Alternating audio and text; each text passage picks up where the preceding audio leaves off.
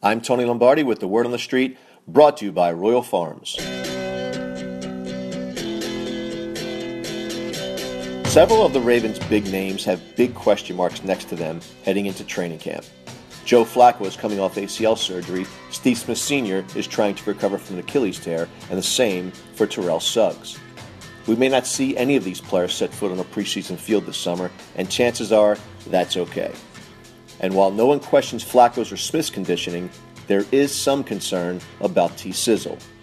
Will he be the lean and mean Pro Bowler or the Ravens' answer to the Pillsbury Doughboy? We have seen both from Suggs while awaiting his arrival at training camp. Suggs will turn 34 1 month into the season, his 14th as a Raven.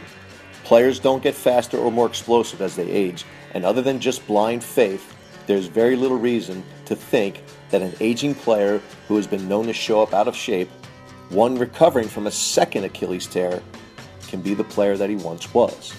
But that won't diminish his quest for a bust in Canton.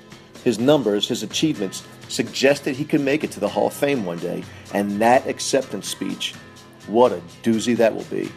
As for what Suggs will accomplish this season, expect a slow start with a limited snap count early on. With a newly acquired talent to rush the passer, Suggs will get an opportunity to preserve his body a bit with the hope that he'll be stronger at season's end. And really, that's an ideal scenario provided the youngsters step up. But the scenario is likely to limit Suggs' productivity. I look for a 5 to 7 sack swan song season from the 6-time Pro Bowler as he closes out what will one day prove to be a Hall of Fame career. I'm Tony Lombardi.